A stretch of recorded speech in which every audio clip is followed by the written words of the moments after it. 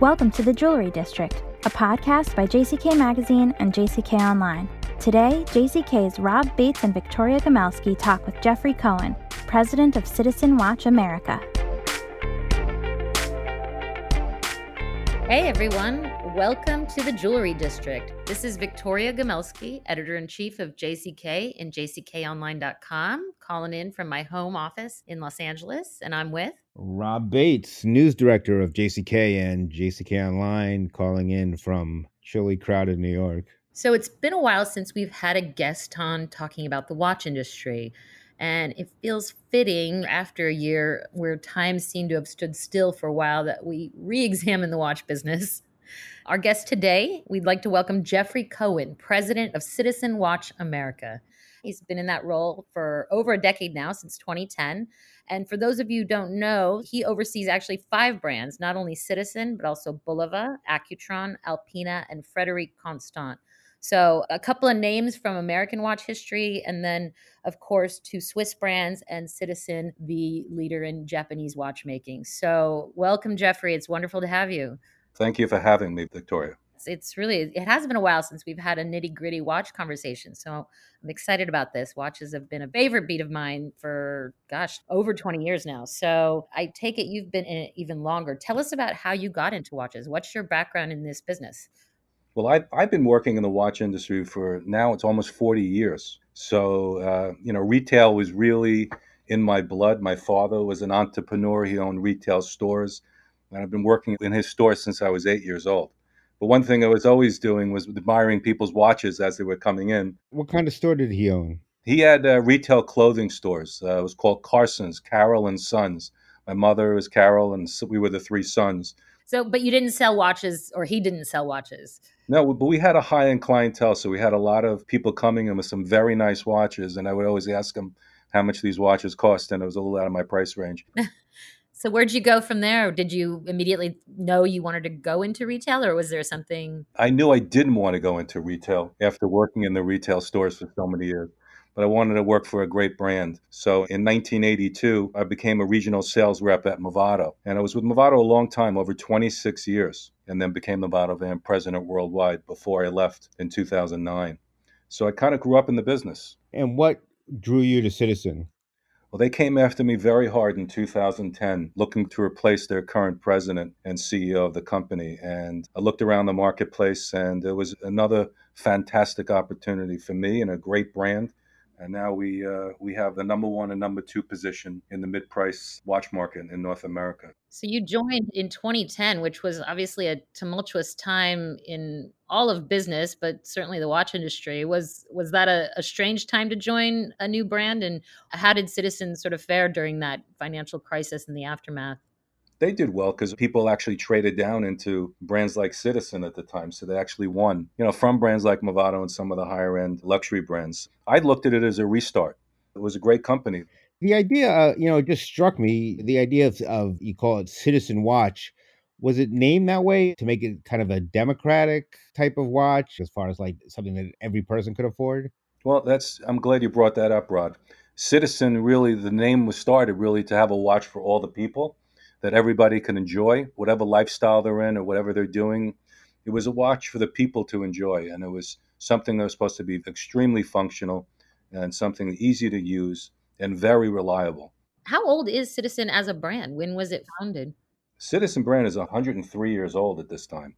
So it has a very long pedigree and innovation that it brought to the marketplace, way ahead of other companies out there in today's industry. Actually, Bulova as well has always been a history of first, where we just, for instance, launched in Basel a couple of years ago, the first fully curved automatic movement, never been done before in the world. So we're innovators. Everything we do is from the ground up. We don't really take anything off the shelf. We do everything on our own. Everything's from the house of Citizen. It's a Japanese company, correct? Yeah. Is working for a Japanese company, have you found it any different than working for an American company? Not really. Firstly, it's funny because people say, you have Japanese watches, you have Swiss watches. We look at things as brands and, what are the best brands in the world? And today, the innovation and the precision that comes out of Japan, is second to none. We actually launched the world's thinnest light-powered watch ever in the world. The movement was like a 1 millimeter thick. It was so thin, we had to come up with innovation to make the case so it didn't crack. So we had to go out and get materials that weren't even used in the watch industry. There's always something that's happening very differently. But you ask, what's the difference between a Japanese and American company? There's a very different culture with the Japanese. And the difference here at Citizen Watch America, I've been given a fair degree of autonomy over the years. My relationship with Citizen headquarters is very, very unique. And I don't think it's the norm for other Japanese watch companies or consumer brands, whether it's American, Swiss, or French or whatnot. And I think that's our advantage versus other Japanese companies that the senior management really runs the show. That's our unique selling proposition. Speaking of trends and on the ground real time information, what have you learned about the watch business? What is your data telling you about preferences during a pandemic? With consumers staying home right now, they're without many options for discretionary spending and indulging in self purchasing like watches. And this proved to be very, very strong, and specifically for traditional analog timepieces in the mid price luxury segment. And it was encouraging to see that consumers easily transitioned to online purchasing, even though it doesn't allow for the physical product try on before purchasing, which is a very different type of experience for the consumer. But one of the things I took away was we need to invest as a company more in content and providing assets that we put on our websites or our customers' websites to make the consumer even more comfortable about making watch purchasing decisions online. So creating more product imagery, creating more instructional or informational videos that answer questions about watches, because watches can be very technical at times. So as more and more people moved online, I also saw an importance to invest in online help and customer service tools to assist the consumer when there's no physical salesperson to guide them through the path to purchase. This was very, very important, and this was our number one initiative that we put in place during the pandemic. With the offices being closed, I realized how important it was to have a strong state-of-the-art business-to-business website, a B2B website that does not close for COVID. Retailers can go online and order whatever they want. They could do inventories. They can have their people in the stores do that for them. They could check anything that's being shipped to them they have on order. It gives them a digital access all the time because a lot of people are so busy during the day, they don't have time to pick up the phone. So we gave them an alternative where they could do it 24/7 and they can really take advantage. And of the retailers you have here in the States, are most equipped to sell online, would you say? Are they doing so quite comfortably, or is that still something we're working on? It's interesting. The jewelry and watch industry tends to be a more old-fashioned, I would say, industry. It's not really a digital-first type of industry, but this has really forced the issue. I think that, for instance, we signed up just during COVID almost 6,000 dealers around North America on our B2B site. I mean, I think it's interesting that you guys do so much online because, as you know, some of the high end watches don't sell online at all. From your vantage point, do you think that will ever change, and should it change, or do you think that's just right for them? And I think the watch industry is going through a real big transformation with many brands focused on going direct to the consumer. So watches are no different than any other consumer goods brands. So we need to respond to what the consumer wants, right? We're selling to the consumer. They have the purchasing power and they have the influence over what people are going to buy, and they want to make choices. So, on this topic of direct to consumer, is there a path or what are your direct to consumer ambitions, if any? We've become a digital first company, and certainly we use a terminology around here called citizen first. And that's the consumer, whether they be calling our after sales service area for repairs, calling our customer care area, or going onto our digital flagship. We want to make sure that we're giving them the best experience possible. So our online position with Citizen and Bulova and all of our brands that are selling direct to the consumer is more about just being a digital flagship, giving them an opportunity to experience what we believe is the best experience for each of the brands. And it could be the beginning or the end of the purchase funnel. But most times it's the beginning of the purchase funnel. They'll go on, they'll do their research, and typically they'll transact with one of our authorized retailers. you have, I think it's 5 brands, correct? We have 5 that we talked about, but we have sub brands like Caravel. We do Bulova Jewelry. We have Alteo Di Monaco and Arnold and Son, which is very, very high end.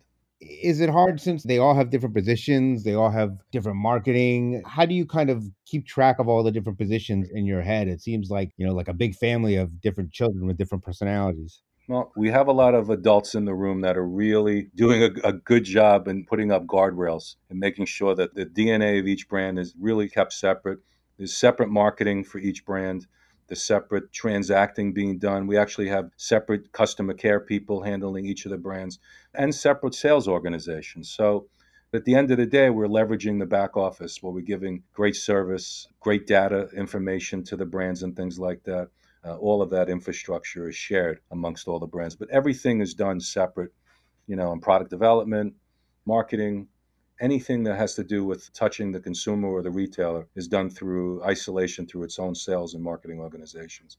Right. And do you think most consumers know? Because one thing I've noticed about at least people who go online and read sites like Hodinkee and things like that is they're actually pretty savvy about the corporate stuff. Do you think people know they're connected, and does that matter to people, or is that something that's interesting to people? Or The consumer really doesn't know, whether it be, this group or a Swatch group in the Swiss industry. So we don't find that confusing at all.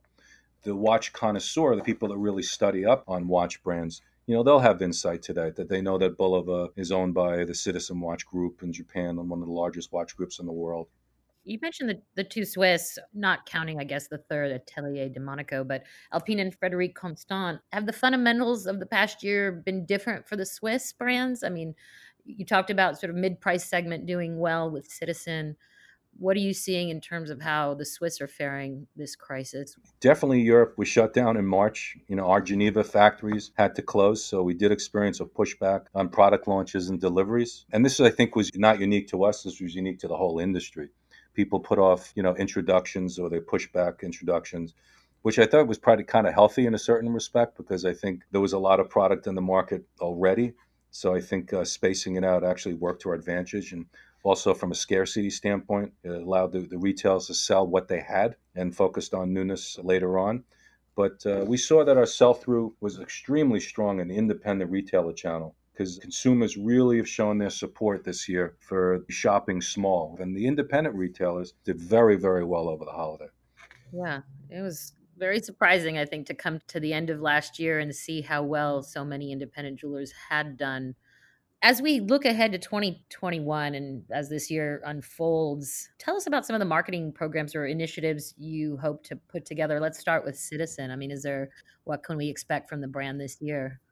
You're going to see a lot of innovation, and that's through product innovation and through marketing innovation. We hope to, in the Citizen brand this year, really deploy a lot of our marketing initiatives with our alliance with Disney, which has basically been on hold this year. And we have many, many agreements with them. This is not just making Disney watches. It has to do with activating in the parks. Matter of fact, when you see the clocks in every park around the world, every clock is a Citizen. There's many different activation points that will hopefully be back in place very shortly by the second half of the year. And things like Comic-Con, which is huge because that's part of our alliance agreement with the Citizen brand with Marvel. Also things like Run Disney Races, we're the official timekeeper there. And also the big thing this year is it's Disney World's 50th anniversary.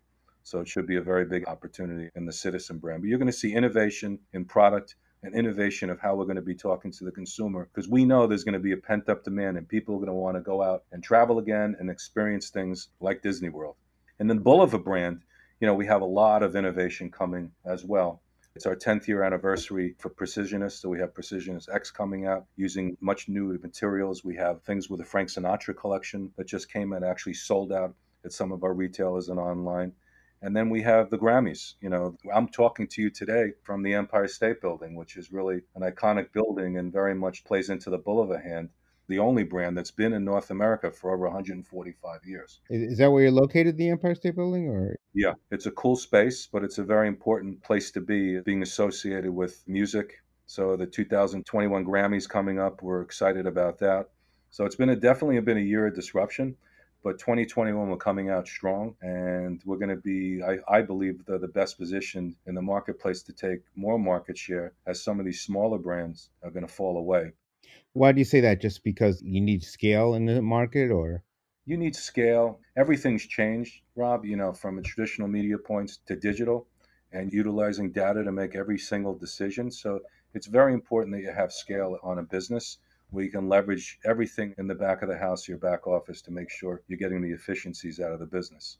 You mentioned using data, and I wonder when you fully embrace that approach. I mean, how long has it been that you've been making decisions based on data and not off of some instinct or gut or anecdotal feedback from the market? I mean, data is everything. Okay. We've been embracing data for years, but 2 years ago, we really became a digital first company, and we needed to make every single decision using data, and that we weren't quite there till this year. I think the pandemic really pushed us. So whether it be in product development, marketing, anything we're doing with digital, we're using data to make real decisions. We have data architects, we have people pulling numbers and understanding what's behind them, and we're using that first before we make our decisions that are coming from our heart. So what kind of data? Obviously, sales data is something you use, but do you use data based on social media or data based on the web? Like, what kind of data have you really been focused on that's been particularly helpful? Number one is CRM.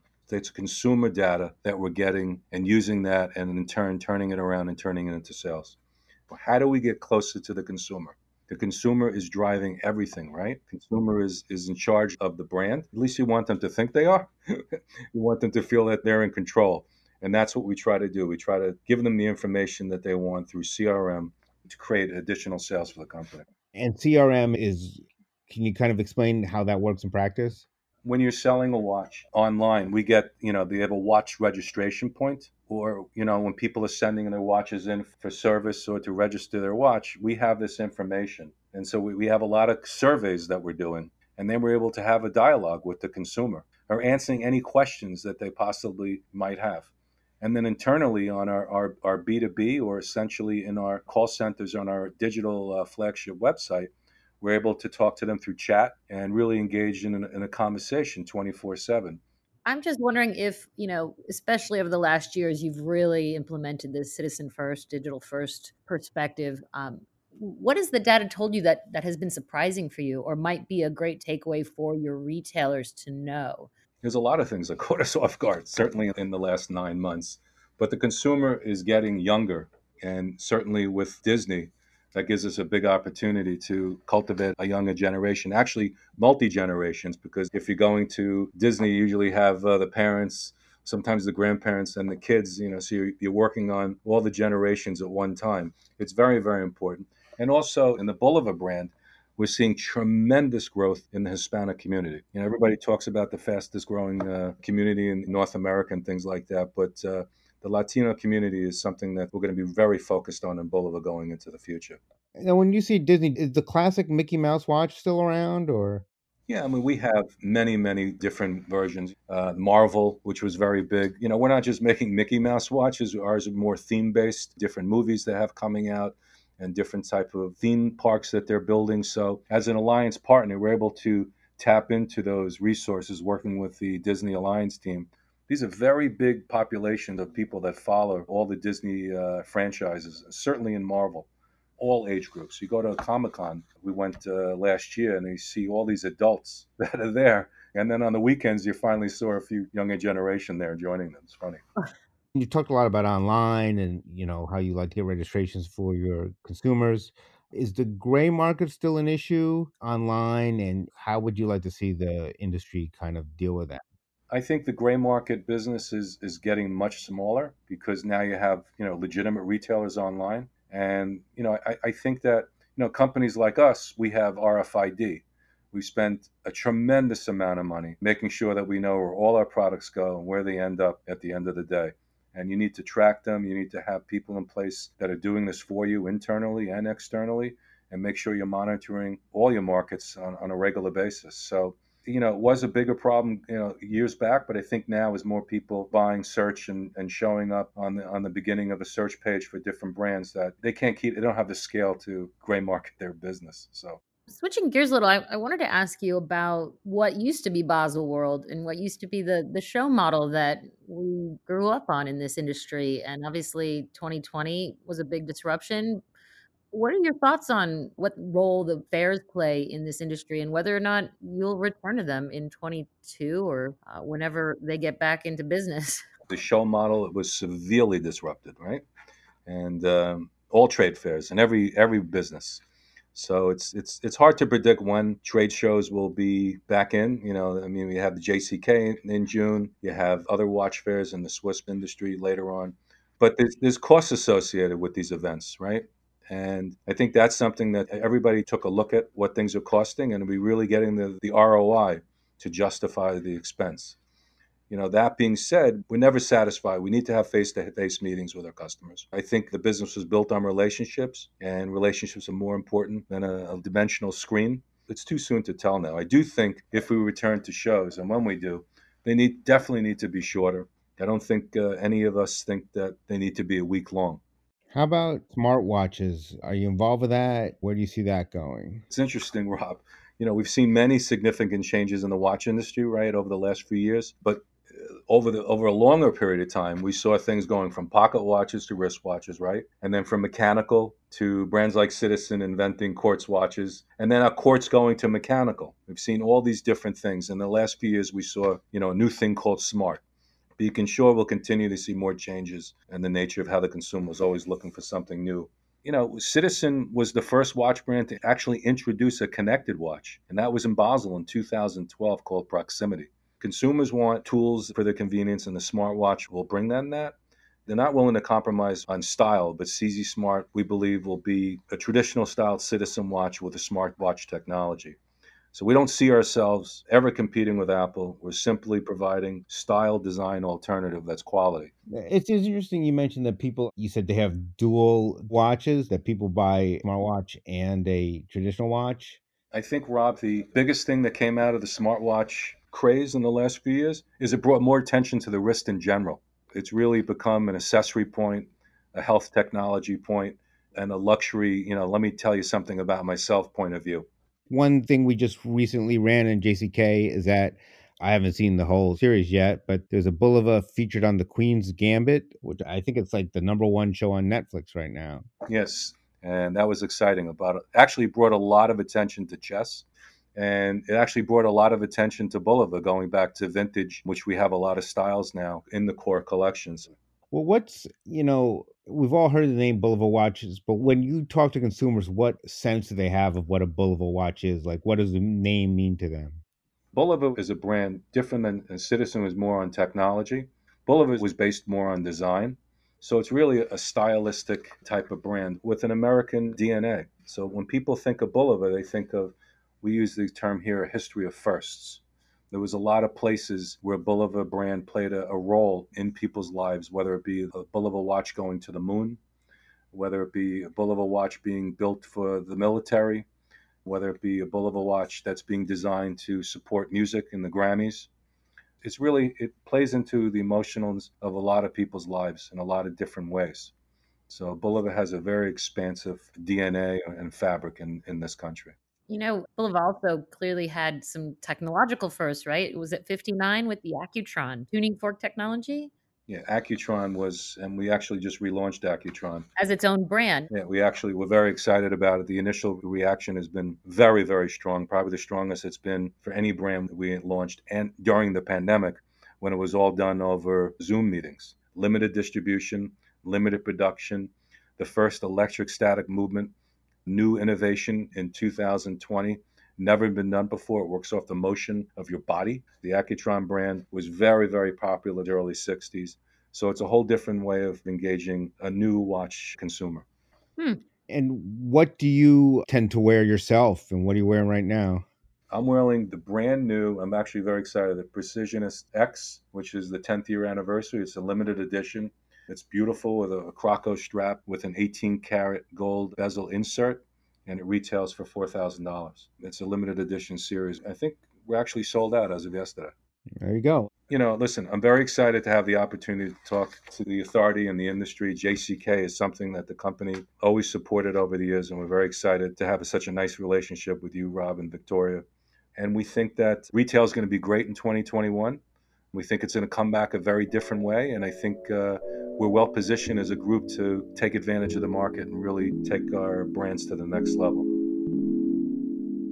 Thanks for listening to The Jewelry District. I'm Natalie Comet, the producer of the podcast. Our editor is Olivia Briley. If you like what you've heard, please rate, review, and subscribe to our podcast wherever you may listen. We hope you join us next time on The Jewelry District by JCK.